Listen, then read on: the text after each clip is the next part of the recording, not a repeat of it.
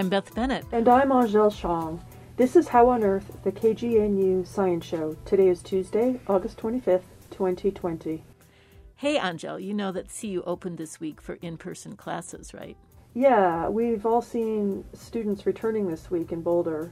This does raise some questions. And today, we'll hear more about that. We'll feature Sarah Sawyer. The Sawyer Lab has created an ultra-fast COVID-19 test. A COVID test with a fast turnaround is certainly a game changer. Would now be a good time to bring up the big spike in cases we saw last spring after the CU graduation parties? Hold that thought.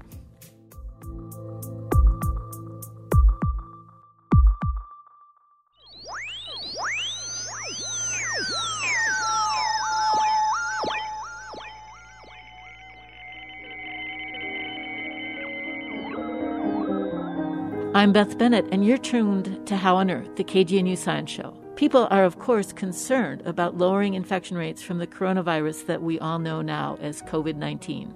Concerns now focus on whether universities will hold classes online only or open up for in-person classes. Many will not reopen. Many have backpedaled from opening and are now going to online classes only. CU Boulder wants to stay open. The Boulder campus has done a lot of innovative work over the summer to prepare for the influx of students. For the next few weeks, we're going to highlight their science explanations about how they've been preparing. Each week we'll bring an update of COVID cases on campus and how CU Boulder is responding.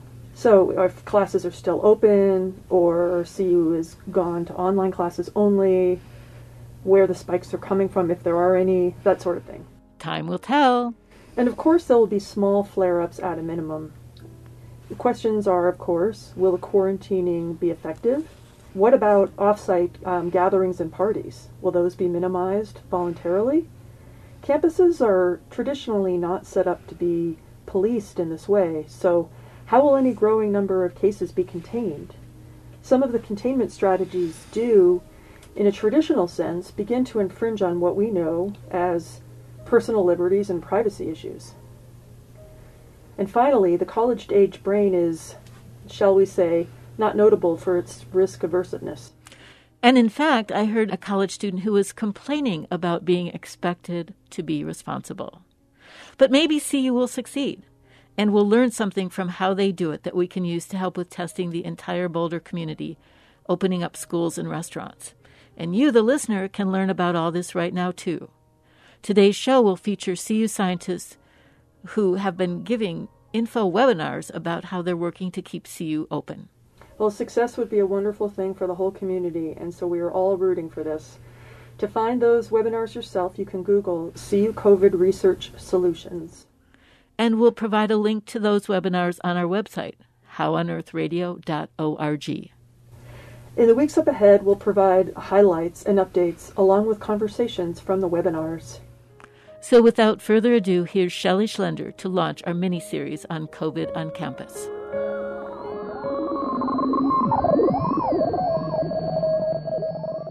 I'm Shelley Schlender.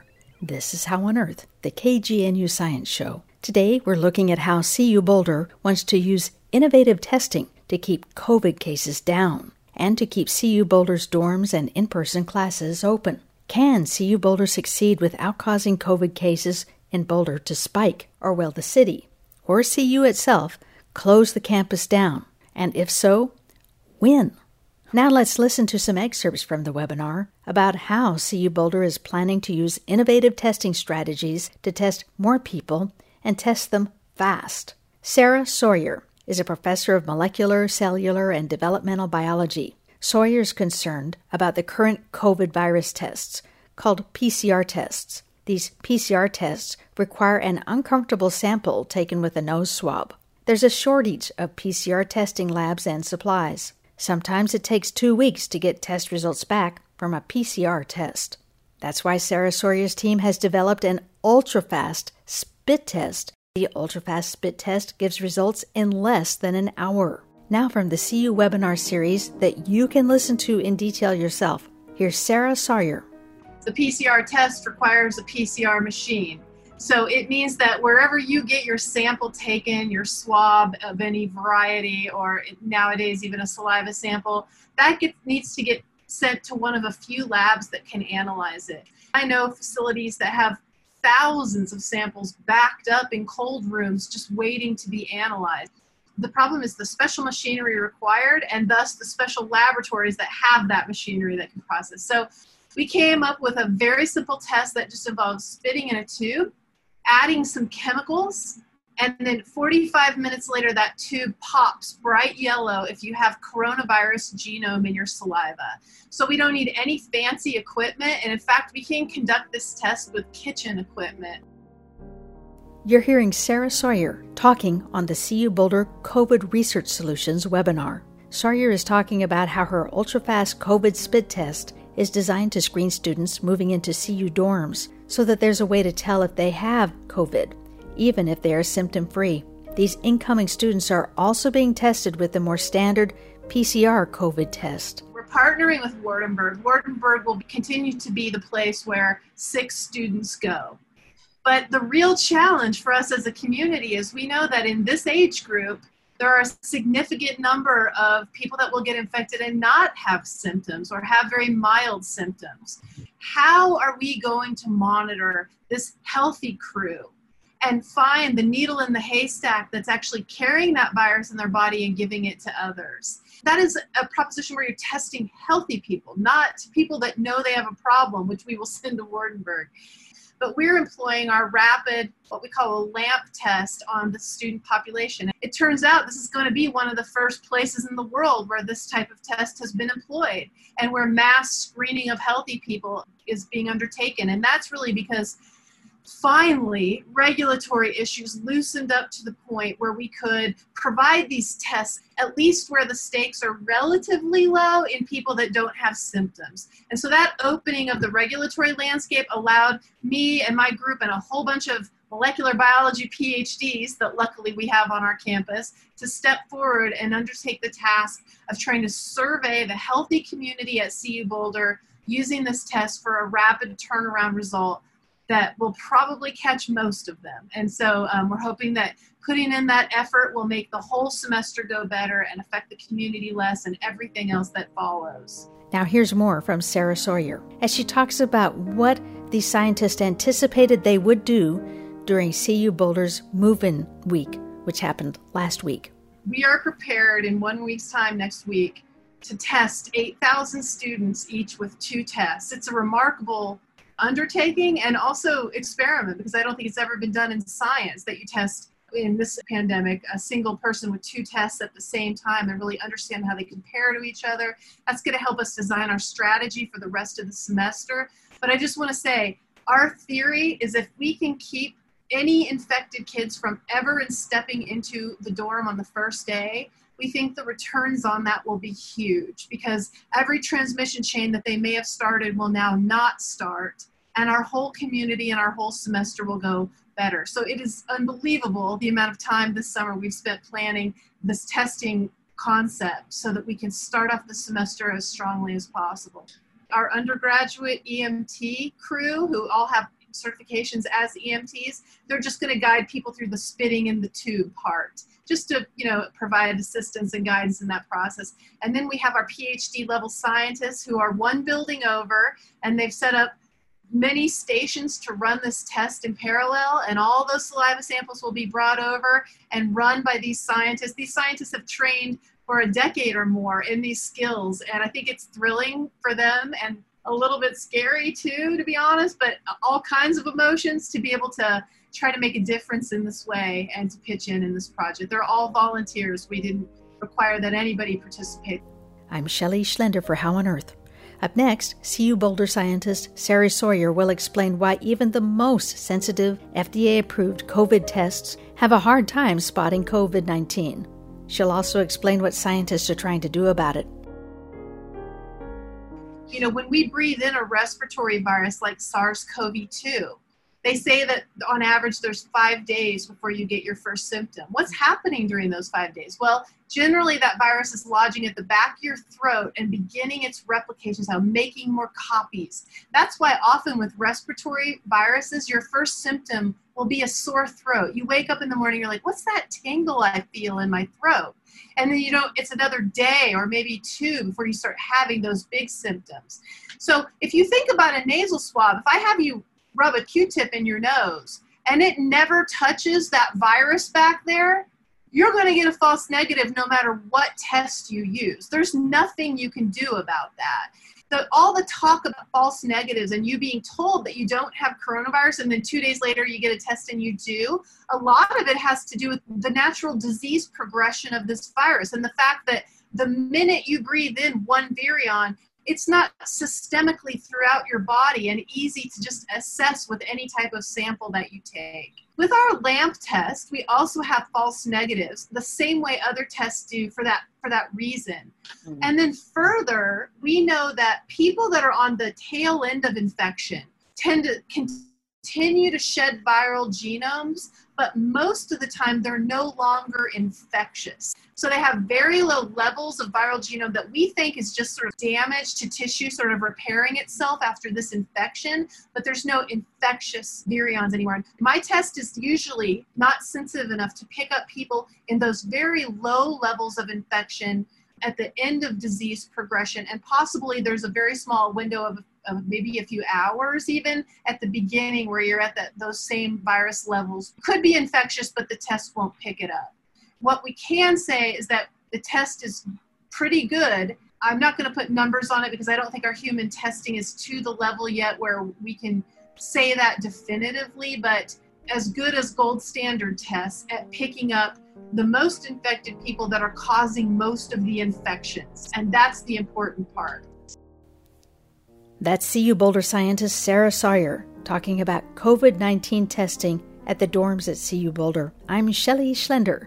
This is How on Earth, the KGNU Science Show. Today we're sharing excerpts from a CU Boulder webinar about how the university is striving to use testing to identify COVID-19 cases among students before it spreads. We've been focusing on Sawyer's ultra-fast COVID-19 screening test. It's a spit test that gives results in under an hour.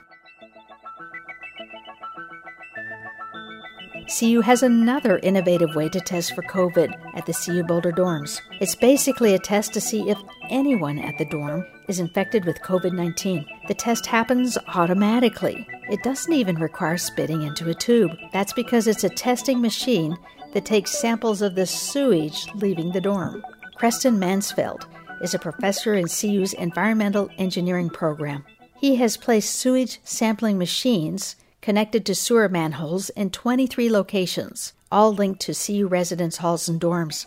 Now here's an excerpt from the CU Boulder webinar series. It features Preston Mansfeld wearing a face mask, standing next to a very boxy-looking machine that has a tube that goes down into a manhole near a CU Boulder dorm. Here's Preston Mansfeld explaining why sampling sewage for COVID-19 can be an early warning system that alerts about COVID before there are other symptoms.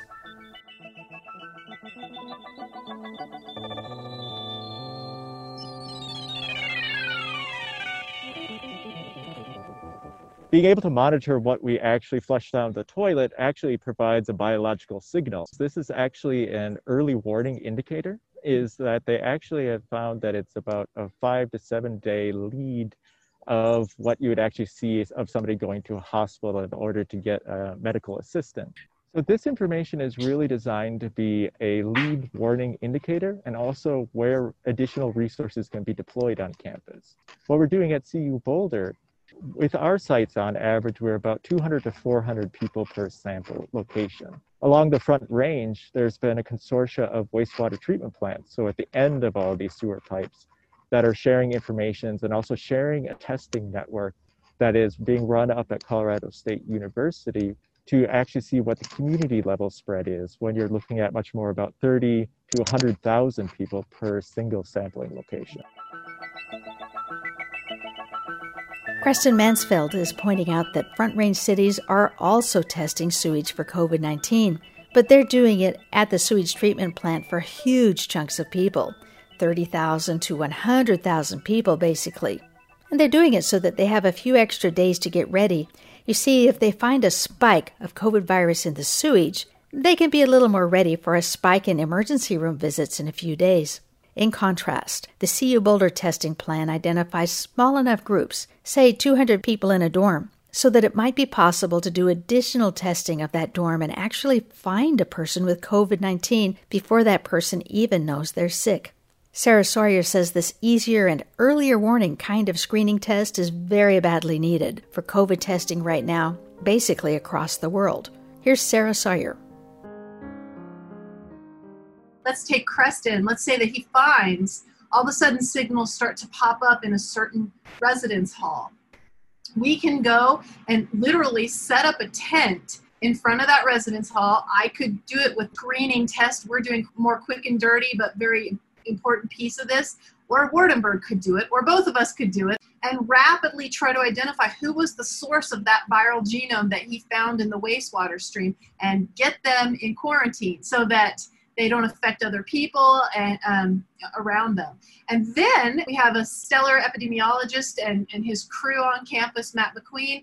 He will then implement the contact tracing part of this. And so I just want everyone to appreciate, like, we all have day jobs, but we just sort of like stitched ourselves together and found out we can do this. And this kind of occupational screening with enough money and people can scale in a way that clinical diagnostics can't. We're all waiting for 7 to 14 days, sometimes for test results.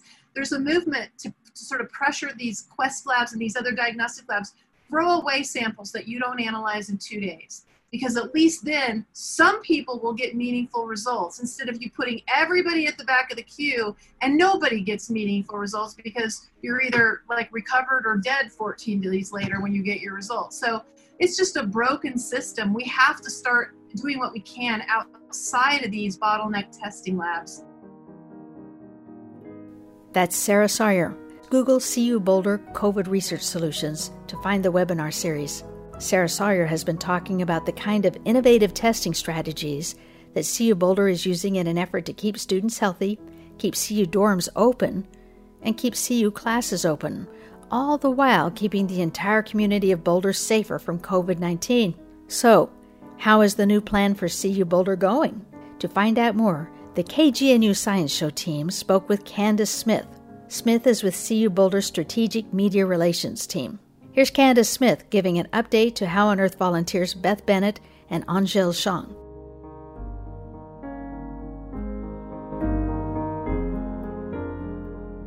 Let's start with some numbers.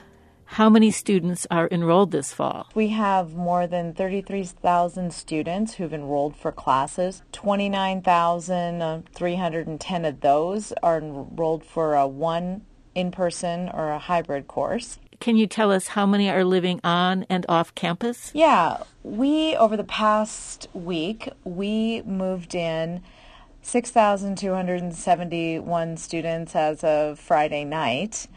26,000 are living somewhere off campus. Now, that could be in China, or it could be in Houston, or it could be in Boulder or Broomfield. Do we know how many students living off campus are in the city of Boulder? Well, typically it's about 20 to 25,000 typically. We are actually working, a communication went out to students Friday, urging them to comply with public health safety guidance that we've sent to them multiple times, but also we've asked for their addresses, and that's going to help us with contact tracing as well. Now that you've mentioned contact tracing, let's jump into questions about detection and testing. You are requiring, or CU rather, is requiring that all the students living on campus be tested. How many have been tested so far and what the results have looked like? This past big move-in week, which was Monday through Friday, we conducted 2,425 tests. 16 were positive. And I do want to point out that more than half of students showed up with tests in hand.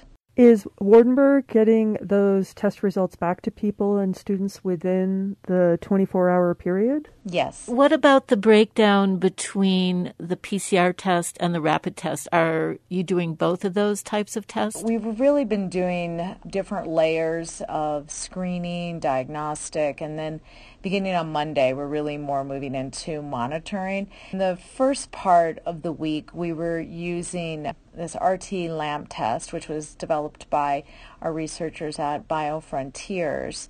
And then we were also doing the PRC test.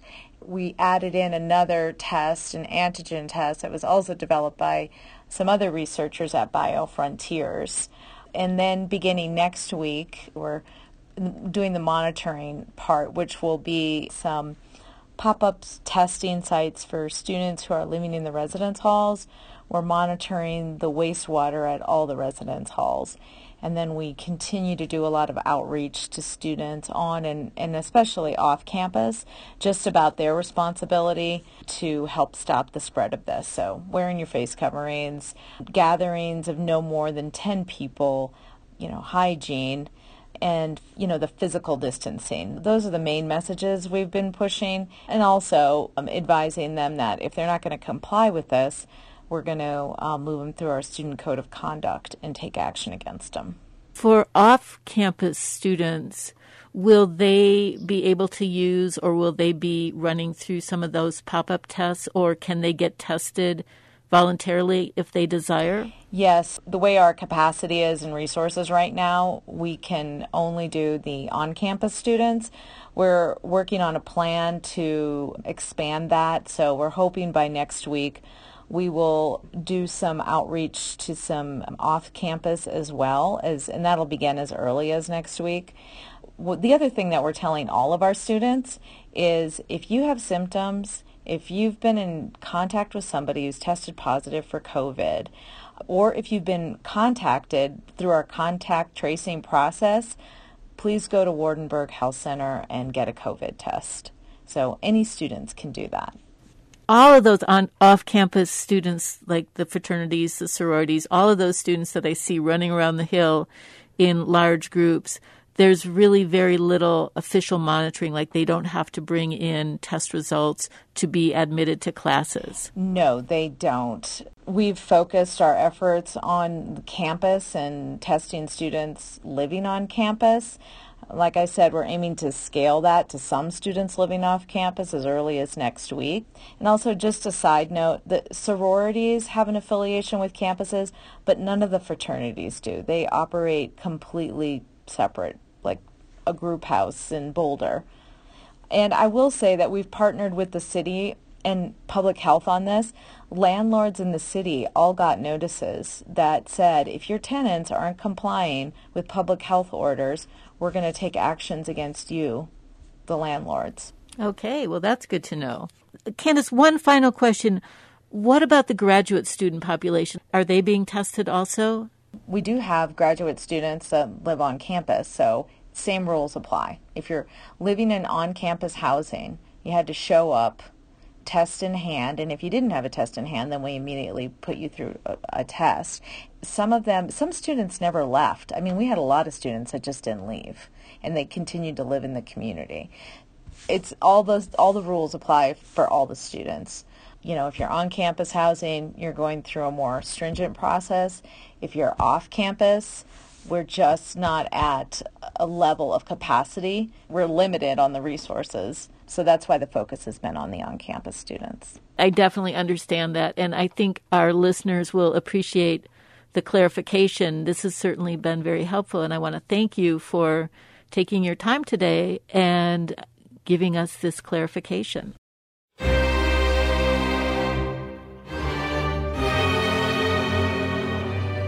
I'm Shelley Schlender. Anshel Zhang, you've just talked with Candace Smith of CU Boulder. Are you more optimistic or more pessimistic about whether CU Boulder can stay open? Well, the good news is that they only had 16 positive test results out of the 2,420 tests they performed. So that's a 0.7% positive rate. And that's pretty low. But of course, the vulnerability is that there are a total of 20,310 students enrolled for in-person or hybrid classes. And of those, 23,039 live somewhere in the community close enough to access the in-person class. And that's where I think we have some vulnerabilities, because those students aren't required to be tested. It's such an interesting problem because it's so exciting, all of the innovative tests that CU Boulder is doing, but if they're only testing the people in the dorms, that's basically 20% of the population of students who will be on the campus on any given day. Correct. And that's where there's vulnerability because, as we know, there's a lot of mixing between on-campus and off-campus students. Parties are a big part of college life, even if there are kept under 10 people. Students do like to party, and can we blame them for that, or is that just being a student? Well, do we want to go down the road of what your college years were like or my college years were like?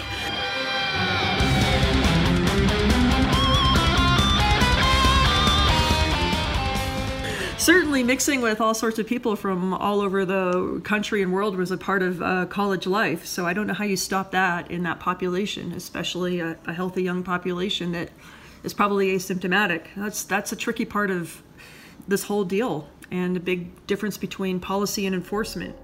Well, let's look at some of the good news that we've had CU Boulder able to open up in some ways. Quietly, the laboratories opened up without much problem, with a lot of safety precautions last summer. They accomplished that. What if they can accomplish this? Or, well, what's your bet? Do you think they can do it? I think that if we could be assured that the careful testing that they're doing on the dormitory population can serve as a proxy of the CU community at whole, then my bet would be that we could even stay open until November.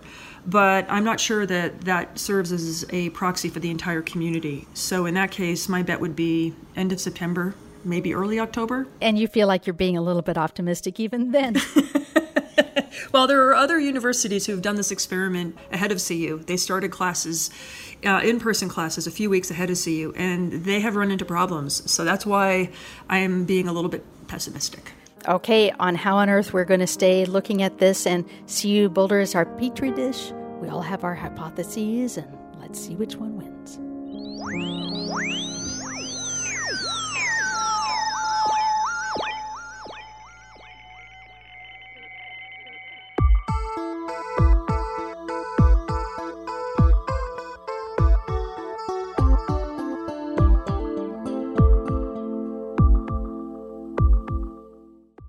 That's all for this edition of How on Earth.